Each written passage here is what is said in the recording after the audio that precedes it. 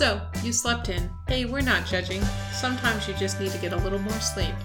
And if you do need to snooze, we'd much rather you did that at home than in our pews. You can always catch up with the sermon later, right here on the Sunday Morning Sleep In podcast. You'll still miss out on some things we think are really important and fun, like intergenerational community and support and encouragement, some good music, and adorable children selling you Girl Scout cookies. 'Tis the season. Oh yeah, 'tis the season. Well, we won't be able to give you any Girl Scout cookies or any of those other special treats we have after church, but we'll give you what we can. I'm Kris Marshall. And I'm Susan Foster. And we're United Methodist pastors in Reno, Nevada. We're not theological experts or homiletical harbingers of a new age. We are your average pastors, helping our congregations think through life's big questions every week. We started this podcast so if you're away from home or working or have to shovel snow or maybe just sleeping in, you can keep up with some of the ideas floating around the church. Each episode is a conversational version of a sermon we gave on Sunday. So, whatever day it is when you're listening to this, we invite you to settle in with a cup of coffee or perhaps stick whichever of the Apple AirPods you haven't lost yet into your ear holes and receive this with an open mind and an open heart. A quick note, we actually expect you to think. We're tossing out what we think, and we actually invite you to be in conversation with us, whether it's just yelling at your electronic device or whether you send us an email. But we want you to be thinking about who you are and what you think. But the most important thing we hope you get out of this is that you experience God moving in your life as you consider this. So Susan, we continue our, what was the word we used last week? Our slog? Yes, the slog. How about our chipper march? A chipper march Through the Sermon on the Mount. Okay. We started chapter 7. We will be in chapter 7 until Palm Sunday. Oh my goodness. So 6 more weeks of winter here in Reno. It definitely feels like it. Yeah, we woke up this morning to... 6 inches. How much snow did you end up with? I had about 3 or 4 inches of snow. Yeah, I had like 6. Which is rare. Usually the snow misses Sundays and it's much easier to get to church. But this week, we woke up to some snow. And so it was a kind of a small Sunday at church. So if you missed church this morning, I expect you're listening to the podcast this week. Yes. We're going to have great stats on SoundCloud. I hope so. So we started with this chapter 7. And we'll read that scripture a little bit later. But first I want to tell you a story about a man and a horse. A man and a horse? A man and a horse. I'm ready. I'm ready for the story about a man and a horse. All right. So there's this dude. And he has a horse. Okay. And it's the most beautiful horse in the world. Aww. He's like the original brony. He's got this really beautiful horse. This really beautiful horse. And everybody wants this beautiful horse. People come from miles and miles around to try and buy this horse from him. And he will not sell the horse. Because like many of us who are very attached to our pets, they are no longer animals. They are members of the family, and you simply do not sell members of the family unless you're biblical. Right. And then I'm glad we're past that. Sometimes that happens. Sorry, Joseph. So the man won't sell his horse. And one day he wakes up and the horse is gone. And the people from the village came and they said, "Dude, we told you. Everybody wanted the horse. You should have sold the horse. You would have made a ton of money. And now somebody's just stolen it because you wouldn't sell it to them. And it's your own fault." And the guy says, "Wait, what we know is that the stable is empty. Everything else is speculation." Okay. Right? Yeah, true. So that's true. That's true. But, I mean, it's a reasonable speculation that somebody sold a horse. Yeah. So 2 weeks later, the horse comes back. And it turns out the horse had just gotten out on its own. And had an adventure? And had an adventure in the hills of Nevada where it found some more wild horses and brought them back with it. Oh. And so all of a sudden the man doesn't have one beautiful horse. He has 25 beautiful horses. Uh-oh. Because the horse brought all of his friends. Well, then the people in the village said, "You're absolutely right. We shouldn't have judged. That wasn't a bad thing at all. That was a great thing because now you have 25 beautiful horses." And the man says, "The fact is, my horse returned and brought more horses with it. We don't Everything know. else is judgment and speculation." Well, so on and on the story goes. And eventually what happens is his son is trying to break one of the wild horses and breaks both of his legs and repeat the village's reaction. "Oh, you were right. This is a terrible thing. We thought 25 horses was great, but now your son can't walk and that's really bad." And the guy says, "Now hang on. What we know is my son broke his legs. Everything else is speculation." Well, the next week, the country goes to war and they call up the draft. And it's a war that nobody expects to win. And so all of the young men, everybody else's sons have to go to war. They're all drafted. But this man's son is exempted because he's broken both his legs. And they say, you're right, it was such a blessing. And he says, now hang on. What we know is my son broke both of his legs. But everything else is speculation and judgment. And so I think that the point of the story, and you could go on and on forever, right? Right. This is one of those, 100 bottles of beer on the wall kind of stories. Totally, yeah. Is that sometimes we don't always know how things are going to turn out. Well, most of the time we don't know how things are going to turn out. Right. And so it doesn't make a lot of sense for us to immediately assign value judgments to everything or to everyone because we don't know the whole story. The story is still going. The story isn't over yet. And so the scripture this morning is about not judging. But there are some sinkholes here that we could fall into that I think we need to be aware of. So, okay. We're going to try not to fall into these sinkholes. I'm going to point out the ones I see. I'll probably fall into the ones I don't see. So you should definitely point out the ones that you see. If I see any other sinkholes, okay, I'll let you know. Yeah. Or you listeners at home, send us an email. Okay, so chapter 7. This is from the Common English Bible because I forgot my message today. Don't judge so that you won't be judged. You'll receive the same judgment you give. Whatever you deal out will be dealt out to you. Why do you see the splinter that's in your brother's or sister's eye, but don't notice the log in your own eye? How can you say to your brother or sister, let me take this splinter out of your eye, when there's a log in your eye? You deceive yourself. First take the log out of your eye, and then you'll see clearly to take the splinter out of your brother or sister's eye. So the log plank story. Yes. In the Message, I like the translation in the Message. It says, you're noticing the smudge on somebody else's face and ignoring the ugly sneer on your own. But it's sort of about thinking that you know better than somebody else, particularly about their own business, when perhaps you're blinded by something. Of your own business. Yeah, you don't know the whole story. Right. This has never been truer than on some competition shows. Do you remember a few years ago, the Susan Boyle story? Yes. All right, so what was the Susan Boyle story? So here's this wonderful lady who's older, who has this amazing voice. That's what I remember. That was the story. So yeah. So what happened was, it was the number one watched video on YouTube, that she walks on stage, and she's kind of a plain looking lady. She looks sort of like your third grade teacher. You know? She doesn't look like anything spectacular. And she's on Britain's Got Talent. Right. Simon Cowell is a judge and some other people I don't know. And she walks out on stage and everybody in the audience, kind of in a mean elementary school way, all start elbowing each other and laughing.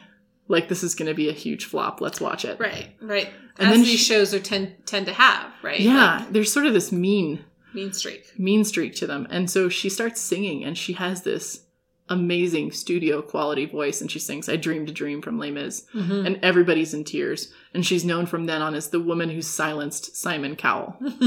Right, which is quite an accomplishment. Oh, I'm very proud of her for that. Yes. Oh, but that's not the whole story. No, it's not. So she's now recorded 4 full studio albums, but before that she'd been trying to record for years and years. And she'd gone through a bunch of personal losses, and every time she'd gone through a personal loss, she'd been tempted to stop singing. And her number one fan was her mom. And her mom cheered her on and said, Susan, you need to record, you need to perform at these talent shows, you need to perform in these talent competitions. And she would, kind of for her mom's sake, show up and do these things. Right. And it never went anywhere. And so she'd had her hopes dashed so many times. That when her mom passed away, she thought, why bother? She thought, I will never sing again. And then her old vocal coach called her and said, there's this new television show. It's called Britain's Got Talent. I think you should try out. And so she goes into this competition thinking, this is the last time I will sing. And I'm going to do this to honor my mom, and then I'm going to call it good. Yeah. And that's when everything happened for her. And so it's like, you don't know the whole story. Everybody's just like, oh yeah, this plain looking woman has a great voice. But you don't see the years and years and years of hard work and pain. Right. That have gone into her story. Well, and it's very similar, oftentimes you hear, somebody has like sort of a role, like a movie star, like an unknown, right? Gets cast in this year's Oscar winner, and they're 40 and they get this role and they like knock it out of the park, and everybody's like, what is it like to have overnight success? It's like, no, they've been working on it for 25 years, but thanks, But thanks, right? Yeah, it's that same. We don't always have the rest of the story. And so I think if we take even just this at face value, don't judge, right? Right. Like that there's a lot of wisdom in that, in knowing that you don't have the whole story. But there's this other part of me that thinks, particularly as a progressive church, sometimes we fall into the don't judge to such an extent that we don't think we have any room for improvement. This is a sinkhole. This is a sinkhole. This is a pitfall. Because there are some things that are bad, right? There are things that are harmful that we don't want to fall into. And sometimes the only way that we know that we're engaging in harmful activity is when somebody says, hey, that hurt. Right. And so we actually need to have critical feedback. So Susan, you and I have been watching the Great British Baking Show. Yes. We're both huge fans of Mary Berry. Yes. I'm a big fan of Sue. And really, Nadia is my favorite ever. But one of the things that I've noticed watching the show is that first of all, they're all super nice to each other. Oh my gosh, it's so much fun to watch because everybody's sort of pleasant. Except for season 2 with the girl with the side eye. Everybody is pretty nice to each other. And even then, they were still pretty nice to each other. Yeah. I mean, they were British mean, which is so understated. Americans don't notice it anyway. Right. Everybody's really nice to each other. The judges always have something positive to say, even if what they're eating is garbage. Even if like you're looking at it going, I wouldn't go near it. They would say, it looks like you put a lot of effort into this. Or they would say, well, it's pretty. It just doesn't taste good. You know, they always have something positive to say. Then they give critical feedback. And they give critical feedback not to make you feel terrible about yourself, but to help you improve. And the people who do the best on the show are the ones who listen to the judges. And go, oh, I hear what you're saying. I have something to learn from that. There is some room for improvement here, and I'm going to work on that. Right. And if they get stuck into despair and defensiveness, they're never going to move on. Never going to move on. It's only when they say, okay, I'm going to absorb that, and I'm going to process it, and I'm going to implement it. Right. I'm going to go home and practice. That they actually... I'm going to change how I'm viewing this. Yeah, that they improve. And so if we think of Lent as this season of self-improvement, part of that means that we need to be better at accepting intelligent feedback. Because we are not... I don't want to. We're not good at it. We don't like to be criticized. Nobody likes to be criticized. Nope. Nobody likes to be criticized. And nobody, I think, with few exceptions, hello, eights, nobody likes to start conflict. Right. Right? Nobody thinks, today I'm going to get up and make somebody's life miserable. Woohoo! Today I'm going to get up and say the absolute worst thing to ever say to somebody. And, you know. Yeah. Everybody's just kind of, I think for the most part, doing the best they can. And so we have to be gentle with each other, but we still need intelligent feedback. Can you think of a time in your life when somebody told you something about yourself that you really needed to hear? I'm sure there are. I can't think of like a perfect example right now. Right. I remember people whose opinion I trust. I know I've been in a situation where they've said something to me and it has that ring of truth. Oh, yeah. Right? Which is an uncomfortable moment. Oh, my God. And you go, oh. There's one person in a previous congregation that I just think of that, like, my predecessor said, you know, this guy and this guy, if they're mad at you, you're in serious trouble. Yeah. Because they're such... Gentle people, but also wise people. Like, they're not going to fly off the handle at you. They're going to come in after you have that conversation. Yeah. But there's a good measure. Like, if they're going to give you feedback, you might want to listen. You're going to want to listen. Yeah. And that's important too, right? Sometimes we get feedback that's garbage because people are projecting. So you got to be able to discern that. But I think it would be a mistake for us to turn this into never judge and never accept judgment. Oh, yeah. No. Because Jesus goes on in the same chapter to call people pigs and dogs. Right. So Jesus is clearly doing some judging. Right. Jesus is using judgment, which is different than being judgmental. Right, right. So it was a super preachy sermon. It was like Good job, the preachiest sermon I've ever given. It was like, here are the 10 points of da-da-da. Anyway, it was 8 points. Okay, so 8 points. The 8 points of how do you do conflict and how do you do those conversations of gentle correction. Okay. And so the first thing that I told people was, no real learning happens without significant relationship. Oh. So a lot of people don't remember what they did in 3rd grade, but they remember the name of their 3rd grade teacher. Yeah. This is a lesson you learn from the pedagogy of the oppressed. Yes. Right? Which is you have to have a trust built up before you can hear something from somebody. Right. Nobody wants to get criticism from strangers. So don't criticize strangers. If somebody's doing something that you think is harmful, you can decide if you want to be their friend and work on it with them, or if you're going to let it go. Right. But those are your options. Right. Yelling at them over Facebook won't help.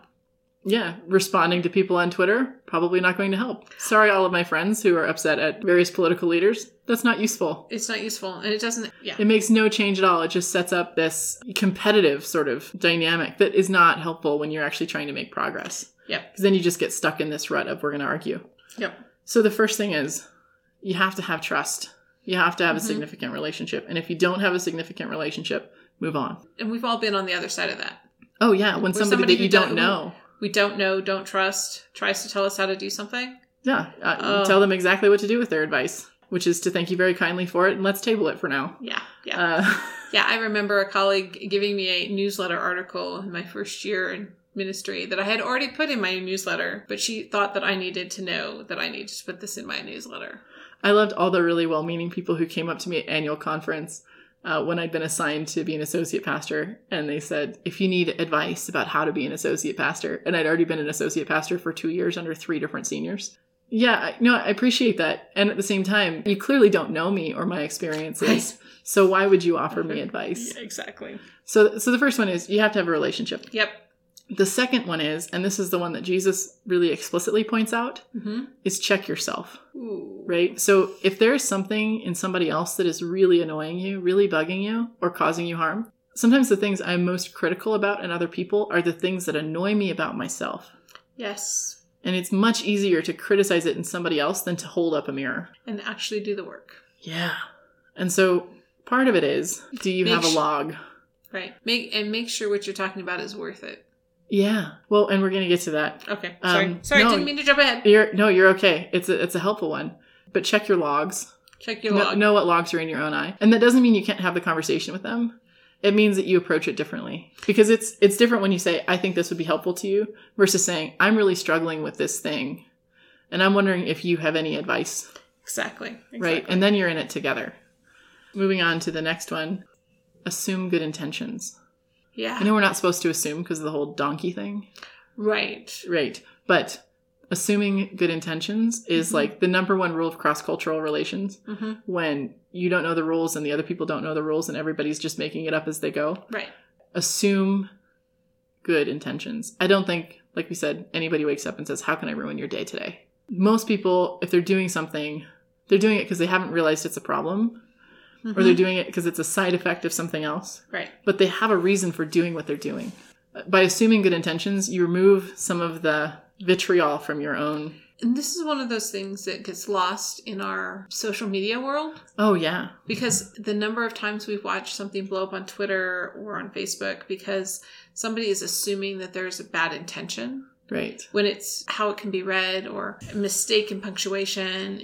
Right. All of the things that can happen. Now, there are some people who use Twitter as the flash bomb that, is the distraction from something else that's going on. But for the most part, if it's somebody that you know...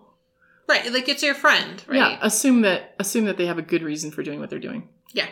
The next one is to approach the issue with empathy. Not, this is your problem, but here is this thing in our relationship, and I feel this way. How do you feel? Empathy is really about sharing the struggle and then listening. So when our country was founded, 90% of the people in the country were farmers, which means back in the day, you probably had a pretty good sense of what somebody else's life was like. Yeah. But now we are such a diverse country from so many different backgrounds, so many different industries and fields. We have the highest income inequality of any developed nation. There's a pretty good chance you don't know the entirety of somebody else's story. Yeah. Or experience. Starting with empathy, starting with listening is usually the best option. The next one is filter, which you sort of mentioned. Is this even worth talking about? Is it a big thing or a little thing? The don't sweat the petty things and don't pet the sweaty things mantra is figuring out your filter. And the filter is also the other phrase I love off the internet is not my monkey, not my circus. Yes, we say that a lot. Right? Is this thing something that's actually within my sphere of influence? Right. It's the fact that, there's this weird conflict going on in my family that has nothing to do with me. Nobody's brought it to me, but I really want to stick my foot into it. Probably not your place. Yeah. Yeah, and I sort of think of filter as like a colander, really. Like, in the holes are different sizes, and some colanders work better than others. Yes. Because some of them, the holes are so small that they clog so easily that nothing gets out. Right. And other ones, the holes are so big that the food falls through. Right. And so you got to figure out your filter. There are some of us who are less inclined to start conflict or to engage conflict. We're conflict avoidant. And so the holes in our filter are so small, nothing gets through. And so if it does get through, it's got to be something major. But most of the time, we just internalize all of that stuff. There are other people whose the holes in their filter are too big. Yep, and they let a lot of things go through and maybe take up more space than they need to. And so figuring out that balance of, is this something that's worth engaging is huge. Yeah. Don't inflate the issues and don't disguise the issues and pretend like they're not there. Right. But one of the best questions I have is, if I talk to this person, does it break a cycle? Or is it just a one-off that's going to end up feeling petty? That's a great question. Is this something that's actually going to change a dynamic, or is it just going to be me being nitpicky? Right. I think that that's a helpful question to figure out your filter. Because if somebody is hurting you, we don't want you to be hurt. Jesus tells us, in the last chapter about turning the other cheek, which means don't let somebody else abuse you over and over again. So we don't want to end up in the cycle of abuse, but we do want to decide what's worth confronting and what's not. The next one is a common one. Okay. Offer critiques privately. Offer praise publicly. Hugely important. Nobody likes to feel put on the spot. Nope. Mike Birbiglia just released a new stand-up special called Thank God for Jokes. And I saw it twice when it was on the road. It's so funny. So funny. And now it's on Netflix. So everybody, highly recommend Mike Birbiglia. I have the stained glass window poster in my office. It's the only window in my office is this poster of Mike Birbiglia. He talks about when he was on the Muppets in Canada. And he got pre-heckled by the old couple in the balcony. Oh. He calls them the gay couple in the balcony. He got pre-heckled by them. They said, this guy just has a movie out called Sleepwalk with Me, and that's great because we're going to sleep through his show. Right. Or whatever. And then they say, please welcome Mike Birbiglia. And he was so flustered for being pre-heckled that he forgot an important thing that he needed with him when he walked on stage. He walked into the middle of the stage, realized that he'd forgotten it, swore, and walked off stage to go get it. Which is, the Muppets had chosen him because he doesn't swear on stage. Right. And so he will probably never work with the Muppets again, Yeah. They were all pretty mad at him about that. It just goes to show you that nobody likes to be called out publicly. Right. Even people who are used to it, like stand-up comics. Right. Nobody likes to be called out publicly. And so if you have something that you need to say to somebody, find a quiet space that is removed from other people. This is also helpful, all of you people out there who like to break up with people in public places. You're terrible. Don't do that. Yeah. Pick someplace private so that people have the freedom to respond. Right. And figure out how Facebook works, please. Oh my gosh, yes. There's a difference between a comment and a Facebook wall post and a direct message. Please learn. Please learn. Please learn. Public service announcement 4/8 Live. The next one is related but different. Be confidential. So if you decide it's something that you're willing to talk about with somebody, don't go and tell your 5 closest friends that you're going to go talk to this person about it. And when you're done, don't go tell your 5 closest friends the conversation that you just had. Let it rest. Confidentiality isn't about keeping secrets, if that's something that bothers you. It's not about keeping secrets. It's about protecting people's dignity. And it's about holding one another's stories properly. Yes, with care. And so, it's about using information wisely, which usually means not using it. Confidentiality, confidentiality, confidentiality. If you have a conflict with somebody, you don't need to advertise. Just go and deal with it. And if you're me, or if you have a problem with me, don't wait 6 months to tell me about it. Timing is everything, right? I can't respond unless you've told me I've done something wrong. Yeah. And so you're just borrowing pain at that point. So it's helpful if you can find a good way to say that. Sometimes you need time to process. Yeah. But if you can find a good way to say that, don't wait so long that nothing can be done. Yeah. And finally, if the person that you're talking to doesn't respond positively, then you have to figure out how to set up your own boundaries. Because if they're not willing to break the pattern that is causing you harm, you need to figure out how to avoid the harm. Yep. Sometimes preach it. That means you need to not talk to that person anymore. Sometimes it means that you need to set up the criteria under which you will interact with that person. Sometimes it means that you leave the house. You have to figure out what that means for you. But if somebody is going to continue to harm you and you've told them they're harming you and they don't care, then that person is not worth your emotional investment. you need to be protected too. Definitely. So that was the super preachy sermon. It was super preachy, but I like it. Yeah, I think having been in my fair share of conflict in churches and in personal relationships and other things, like there are just some things that are helpful and some things that are not. Conflict is not easy. No, it's never easy. It's never easy. But why complicate it with triangulation?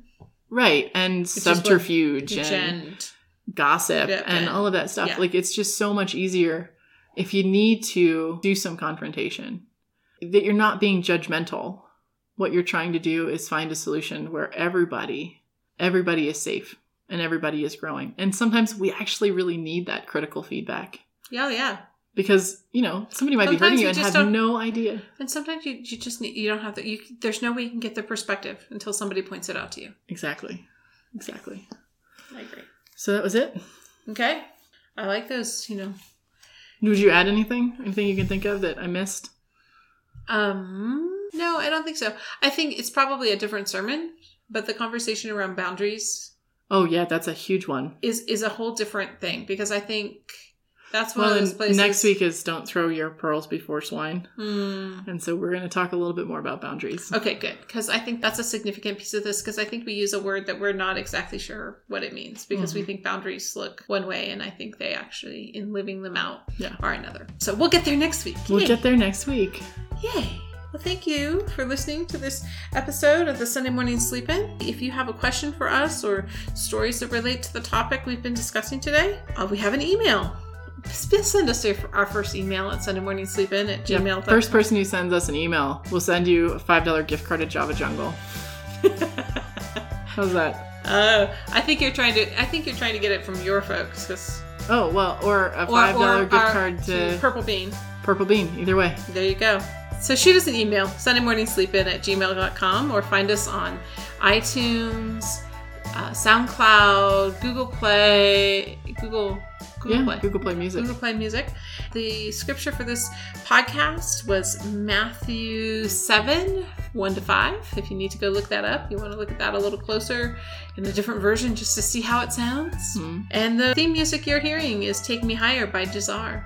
Traditional at the end of a service for the pastor to give you a blessing. And so here is my blessing for you. Go out and start a fight. No, I'm just kidding. I'm going to read actually a quote from the cover of the bulletin that Susan and I did for Ash Wednesday. It's from Alessandro Pranzato. And he says this: "If you therefore go to the desert to be rid of all the dreadful people and all the awful problems in your life, you will be wasting your time. You should go to the desert for a total confrontation with yourself. For one goes to the desert to see more and to see better. One goes to the desert especially to take a closer look at the things and people one would rather not see, to face situations one would rather avoid, to answer questions one would rather forget." During the season of Lent, it's really about self-examination. It's about spring training and figuring out how we can become more like the persistently loving person God is calling us to be. And sometimes that means growing together with another person by being honest with them. Every time I do a wedding, I say, may you be gentle with one another so you learn to love, and may you be honest with one another so you learn to love well. Amen. And so may you be honest with one another. May you figure out what are the things that are worth confronting and what are the things that you need to let go of. And may you love every person you meet, even the ones you might not think deserve it, because God thinks they do. Amen? Amen.